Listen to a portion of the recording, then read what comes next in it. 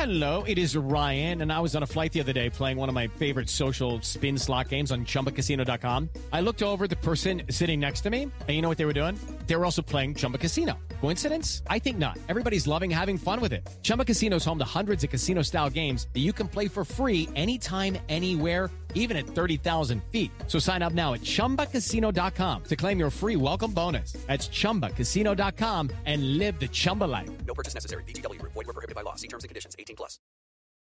Okay, here I'll stay with my loneliness. I don't care. Hey everybody, this is Chris Molanphy, host of Hit Parade, Slate's podcast of pop chart history. Welcome to The Bridge. And in a while, I will see my true love smile. She may come, I know not when. That's the bridge of the song A World Without Love by Peter and Gordon, a number one hit from the summer of 1964, and the first of three hits written by John Lennon or Paul McCartney that topped Billboard's Hot 100 and were not Beatles recordings. As we told you in last month's Hit Parade, Paul McCartney had to write this bridge to finish A World Without Love, which he then bequeathed to his 19-year-old housemate Peter Asher of Peter and Gordon. As Paul knew, a well-structured pop hit needs a bridge. And these mini episodes bridge our full-length monthly episodes, give us a chance to catch up with listeners, and enjoy some Hit Parade trivia. This month, I'm delighted to welcome a special guest to help me take it to the bridge. Tom Bryan is a senior editor at Stereogum, who has also written for the AV Club and The Ringer, among many places. For the last year and a half, Tom has been in the middle of an enormous Stereogum blogging project that is near and dear to my heart, The Number Ones, a column reviewing every number one single on the Hot 100, starting in 1958 and working its way up to the present day. We'll talk about a couple of those chart toppers today. First, Tom, welcome to the bridge. Hey, Chris. Thanks so much for having me. Thank you for joining us. When I meet a fellow chart fan, I often start at the beginning and ask, what got you into Billboard chart following? When did it start for you? Well, when I was 9, or about to turn 9, my family moved to London for a year. We were in Baltimore. My dad's a history professor, and he took a sabbatical. But in England, they had Top of the Pops. Hello, how are you? Welcome to Top of the Pops. Sure. Which made chart following extremely fun and extremely easy, and kind of became baseball to me when I couldn't watch baseball anymore. But the whole idea to write this column that I'm writing, it comes from a guy named Tom Ewing, who has been in England writing a similar column for years, more than a decade, I think. And, it's not his job the way it is mine, so he does it slowly. But Tom writes popular, which is what he calls his column, and it's every British number one single reviewed. And that's just been awesome. This has been a really fun project to follow. And reading that column and also reading your column and thinking about the sort of like the romance of the number one single, what it takes to be the number one song in America at any one given moment, the sort of weird confluence of fortunes and accidents that has to happen. It's fun to think about. I think I really started thinking seriously about it when Cardi B's Bodak Yellow hit number one, and what a cool, fun story that was. You can f with me if you wanted to. These expensive, these is red bottoms, these is bloody shoes. But it turns out they're all cool, fun stories. They really are. I mean, it's always so serendipitous, and it gives me plenty of fodder for Hit Parade. And Cardi B's Bodak Yellow, her first number one hit, that went to number one in late 2017, and you started the number ones in early 2018, right? And kicked it right off in 1958. What was the first one that you wrote about? It was the first Billboard number one single when they started the Hot 100. That was Poor Little Fool by Ricky Nelson. Sure. I used to play around with hearts, hasten at my call. But when I didn't give it a good review. I probably would have gone higher on it now. Really? Okay. So that's interesting to know that you actually change your opinion. And I know my opinion on several songs has changed over the years. So I completely respect that. So let's talk about two that are kind of up the middle, and this will be my way of recapping our July full-length episode of Hit Parade, which was about these three John Lennon, Paul McCartney written but not Beatles #1 hits. Now, you're up to 1975, which means you've actually gotten through two of the three songs I covered in that episode. You got through Peter and Gordon's A World Without Love, and you've gotten through, because you're now up to 1975, you've just gotten through Elton John's cover of Lucy in the Sky with Diamonds. And I think your ratings pretty much matched my own, but maybe you could tell me what you thought of each of those songs. Sure. Peter and Gordon's A World Without Love, pretty nice little song. I gave it a 6 out of 10. It's John Lennon's assessment that it was not fit to be a Beatles song. Not wrong, you know? Yeah. It's definitely one of the lesser Beatles-related #1s that came up in 1964, but it's not bad. It's a solid jam. Yeah, I basically agree. And, you know, as I indicated in the episode, there's no way A World Without Love goes to #1 unless Peter and Gordon just had not captured that lightning in a bottle of having possession of a Lennon-McCartney song at this moment when the Beatles themselves had no, you know, to be crass for a moment, product in the pipeline. And so this song just absolutely filled a market gap. But it's a charming record. There's nothing wrong with it. No, nothing wrong. But they really did hit the lottery with it. They really did. And then, of course, Elton's cover. You know, I pulled my punches a little bit when I talked about Lucy in the Sky with Diamonds in the episode. I was a little harsher when I originally did this as an article for Slate 4 years ago. I don't despise the song by any means. I don't even hate it. I think it's easily the least of his #1 hits. I think I can say that categorically. I think even Island Girl is a better #1 hit by Elton John than this one is. What did you think of Lucy in the Sky with Diamonds?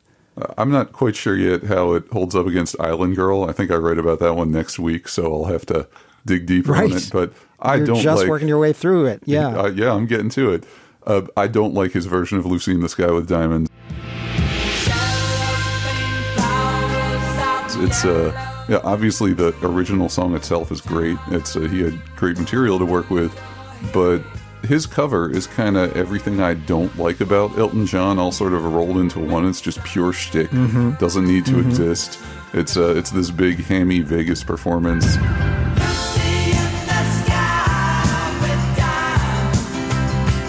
And it really adds nothing to it. And as you said in your episode, it kind of exists just as a flex, just to say, hey, look, I can do this, so I'm going to do that.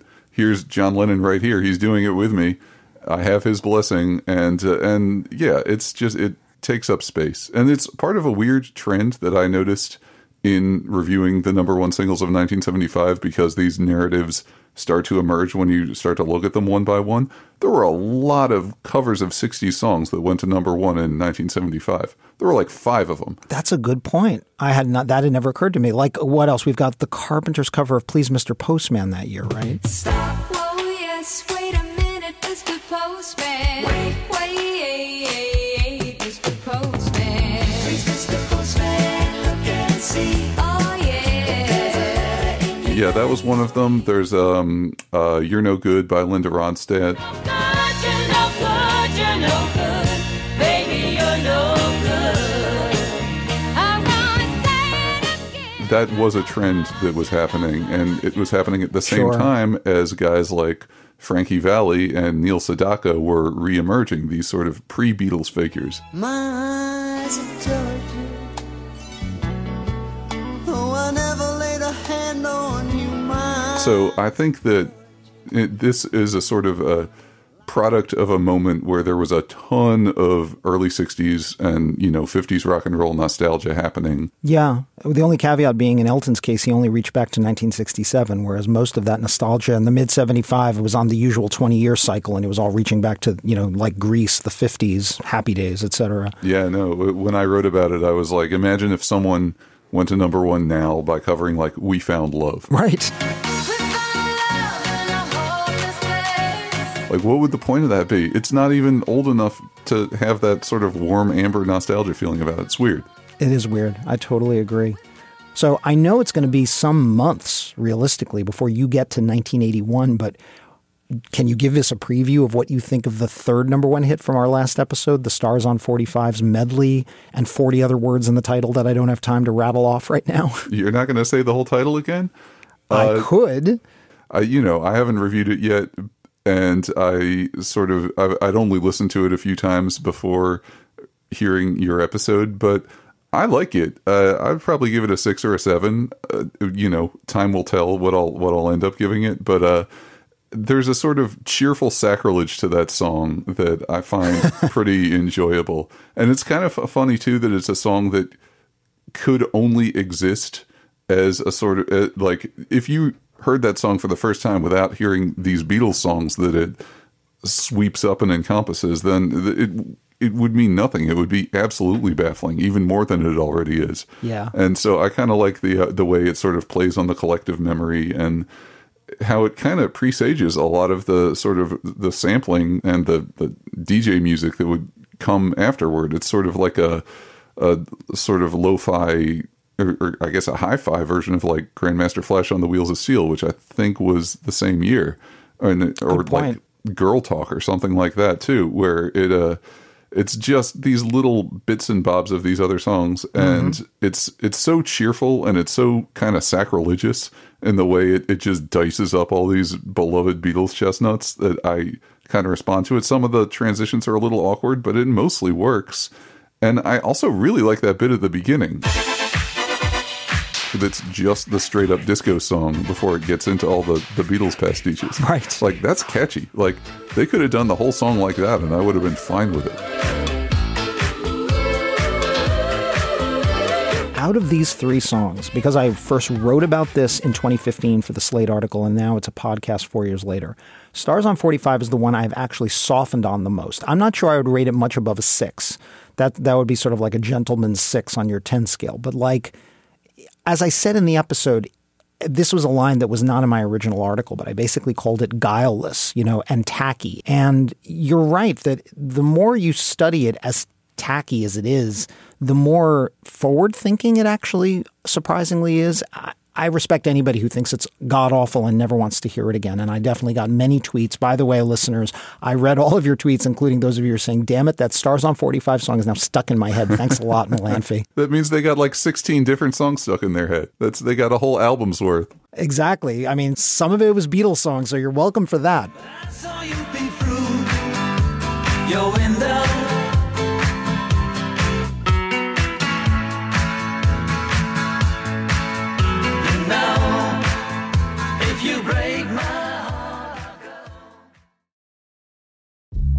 Apple Card is the perfect cashback rewards credit card.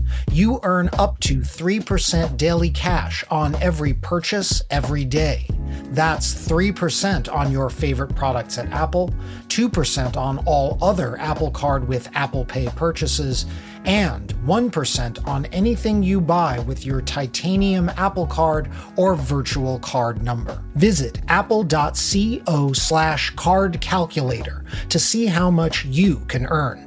Apple Card issued by Goldman Sachs Bank USA, Salt Lake City branch, subject to credit approval. Terms apply. Now comes the time in Hit Parade the Bridge where we are joined by a contestant for some trivia. And joining us on the line from Long Beach, California is Leslie. Leslie, are you there? I am. Here I am. Hi, how are you? I'm doing great. Hi, Leslie. I'm Tom. I'm the guest on the thing. Hi, Tom. How are you? I'm doing good. How are you doing? I am having a fantastic morning in beautiful Southern California. Well, we're already very envious, Tom and I. But nonetheless, now is your opportunity to play our trivia game. And I understand that you are a Slate Plus member. Is that right, Leslie? I am.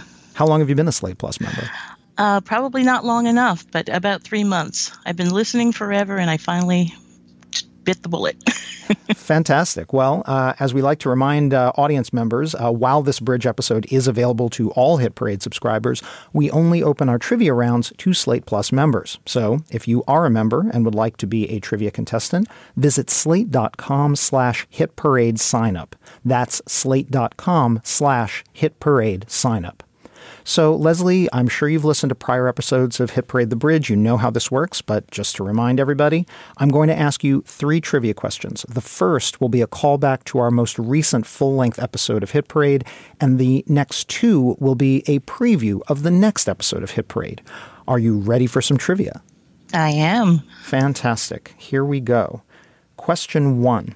Last month's episode climaxed with a dissection of Stars on 45's medley, mostly composed of covers of Beatles songs.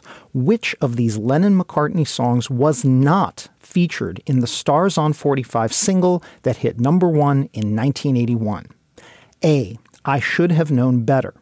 B. Tell Me Why. C. No Reply. Or D. You're Going to Lose That Girl.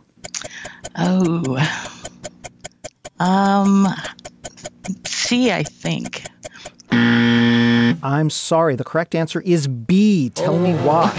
Tell me why you cried. Oddly, that song title and Twist and Shout are mentioned in the song's disco preamble, but that song, Tell Me Why, is never played in the 5-minute medley. Chris makes these unnecessarily hard. I've heard that song a lot of times now, and I don't think I would have gotten that. That does make me feel better. Are you ready for question 2, Leslie? Yes. All right, here we go. Back in 1969, from August 15th through the 18th, the Woodstock Festival took place in upstate New York.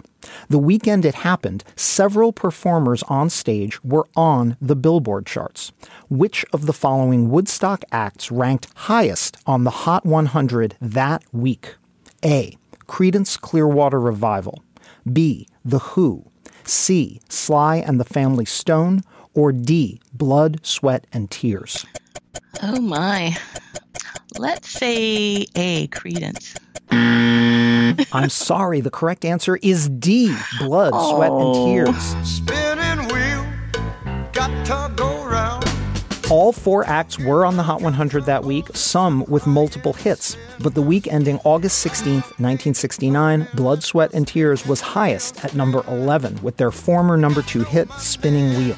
Interestingly, no Woodstock act that week was in the top 10. That was a tough one because Creedence is actually a good guess. They had so many hits in the summer of 1969. They just weren't highest on the chart that week. Yeah, Creedence were running wild that year. That would have been my guess for sure. Yeah, no, they really were. In any case, are you ready for question 3? Redemption may be at hand on question 3. Let's hope so. All right, fingers crossed. Here we go. So, another question about Woodstock. What about on the album chart? That weekend in 1969, when Woodstock took place, which act ranked highest on the Billboard chart that was then called Top LPs? A. The Jimi Hendrix Experience. B. Joe Cocker. C. Canned Heat. Or D. Crosby, Stills, and Nash. I don't think it was Crosby, Stills, and Nash. Let's go with Joe Cocker. I'm sorry, the correct answer was D. Crosby, Stills, and Nash. It was Crosby, Stills, and Nash. It's getting to the point. It was. Their self-titled debut album was at number 7 that week, 1 position away from its eventual peak of number 6. The other 3 performers were all at much lower positions that week, from Hendrix, whose smash hits was at number 14, Joe Cocker, whose With a Little Help from My Friends was at number 49, and Canned Heat, whose Hallelujah was at number 59. Oh man, that was a tough trivia round, Clean Leslie. sweep. I know. Tom had a point. I do ask tough trivia questions. And now's your chance to ask me a tough trivia question and turn the tables on me. So I understand you have a question for me. I do. All right. I'm ready for it. Okay. Though festival organizers have officially called off plans for the Woodstock 50 revival, its lineup was announced in March of this year. While a wide variety of newer acts were planned, Woodstock 50 shared quite a few artists with the lineup of Woodstock 69. The acts in this question would have been on both the original and the revamped lineup. By the time they performed at Woodstock in August of 69, none had enjoyed a top 10 spot in the Billboard Hot 100. Which of their songs got the closest, peaking at number 11 in January of 1969? Is it A, John Sebastian, She's a Lady?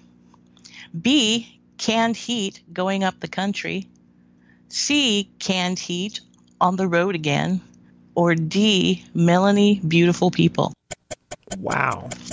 Okay, that is a good, tough Woodstock trivia question. I'm going to eliminate Melanie because I'm pretty sure I know her two biggest hits, and I don't think that was one of them. And I don't think it got to number 11, although I could be wrong. I'm going to guess with two Canned Heat hits that it must be one of them. Can you tell me again? The two were Going Up the Country and On the Road Again. I'll just go with the counterintuitive example and go with On the Road Again. C. Oh, so close. It was it was B, Going Up the Country. Going up the country, baby, don't you wanna go? I should have gone with that. Canned Heat had 3 Hot 100 hits before Woodstock, while their song On the Road Again peaked at number 16 in September 1968. Going Up the Country was their biggest hit before Woodstock, peaking at number 11. When that happened in January of 1969, it shared the charts with John Sebastian's first Hot 100 hit, She's a Lady, peaking at 84. Wow. That is an excellent question. And, I feel good that I was right about the Canned Heat guess, and I just wish that I'd gone with my gut and gone with the more obvious hit. I mean, Going Up the Country is basically their most famous song, so I don't know why I didn't just go with that. But at least what this meant, Leslie, is that it was a true clean sweep. We all missed our trivia questions. Nobody got anything right. And, we can both either commiserate together or hang our head in shame, whatever we're feeling. I'm hanging my head in shame. But you really shouldn't, actually. It was truly a delight to have you in this trivia round. Thank you for being such a good sport, and thank you for being on Hit Parade The Bridge. Thank you for having me. So, Tom, I have to ask, when you got that final trivia question, the one that stumped me, did you know it was the Canned Heat song, the other Canned Heat song? No, I don't know anything about Canned Heat. They didn't have a number one single. I've had no reason to delve into the history of Canned Heat. That's a good point. Everything I know about Canned Heat, I've learned from watching the Woodstock documentary and reading about Woodstock. They are this funny, liminal, late 60s band. I believe they were also at Monterey Pop. So they were at, Monterey Pop and Woodstock, the two most vital concerts of the late 60s. But their legacy was really quite limited. The number of hits they had and, the way they're spoken about in decades subsequent to that, I don't think they've ever been on the Rock and Roll Hall of Fame ballot, despite all of the 60s boomer acts that have been on the Rock and Roll Hall of Fame ballot. So, yeah, Canned Heat are a funny band. Well, they could have played at Woodstock 50, the least relevant festival of this particular year. Yeah. I mean, that's been just like watching a slow death, watching that thing go down. And I guess I'm just thankful that it didn't turn into this year's Fire Festival. So I'm, not that sorry that it didn't come together. But are you really grateful? Didn't we all enjoy the Fire Festival? Wasn't that just a blessed moment on the internet? In other words, you wanted the documentary that would have resulted from Woodstock 50 actually happening. I would have loved it. I'm sure we would have eaten that up with a spoon. So even though Woodstock 50 isn't happening, obviously this month, August of 2019, many are commemorating the 50th anniversary of the 1969 original Woodstock. And, it has been argued that the original Woodstock made several performers' careers, or did it? And I'd like to explore that specific question in our August full-length episode of Hit Parade. That's what's coming up at the end of this month. There are so many commemorations, podcasts, New York Times articles, all sorts of, wonderful commemorations happening this month. And I'm not going to go down the rabbit hole too deeply on, the minutia of how the concert happened or, so much the live experience, really, although we'll play some live clips. What I'm interested in is, speaking as a chart analyst and somebody who hosts a podcast called Hit Parade, what did Woodstock do on the charts, both as an entity unto itself? It was a hit album. It was a hit movie as well, but also as an an instigator and a burnisher of various artists' careers. It has been argued that several careers were made at Woodstock, and I'd like to talk about how the charts ratified or confirmed this in the months and years after Woodstock. So that's what we'll be talking about in the late August episode of Hit Parade. So before we close, I'd just like to thank Tom for joining me. And Tom, where can we look out for you on the internet or social media? Well, I'm the senior editor at Stereogum. I write a ton of stuff there every day, including the number ones. I write a column for the AV Club. You can find me there. And I'm on Twitter at Tom Breihan, Breihan. Fantastic. Well, thanks to Tom for joining me. And thanks also to my new producer, Asha Saluja, for putting this episode of Hit Parade The Bridge together. I'm Chris Molanphy. Keep on marching on the one. Where the water tastes like wine. I'm going where the water tastes like wine. We can jump in the water, stay drunk. Lucky Land Casino, asking people, what's the weirdest place you've gotten lucky? Lucky? In line at the deli, I guess? Aha, in my dentist's office. More than once, actually. Do I have to say? Yes, you do. In the car before my kids' PTA meeting. Really? Yes. Excuse me, what's the weirdest place you've gotten lucky? I never win and tell. Well, there you have it. You can get lucky anywhere, playing at LuckyLandSlots.com. Play for free right now. Are you feeling lucky? No purchase necessary. Void where prohibited by law. 18+. Terms and conditions apply. See website for details. Hi, this is Dahlia Lithwick, host of Slate's legal podcast, Amicus. If you're listening to this show, you might be interested in Amicus's live show that we're hosting in Washington, D.C. on Tuesday, May the 14th.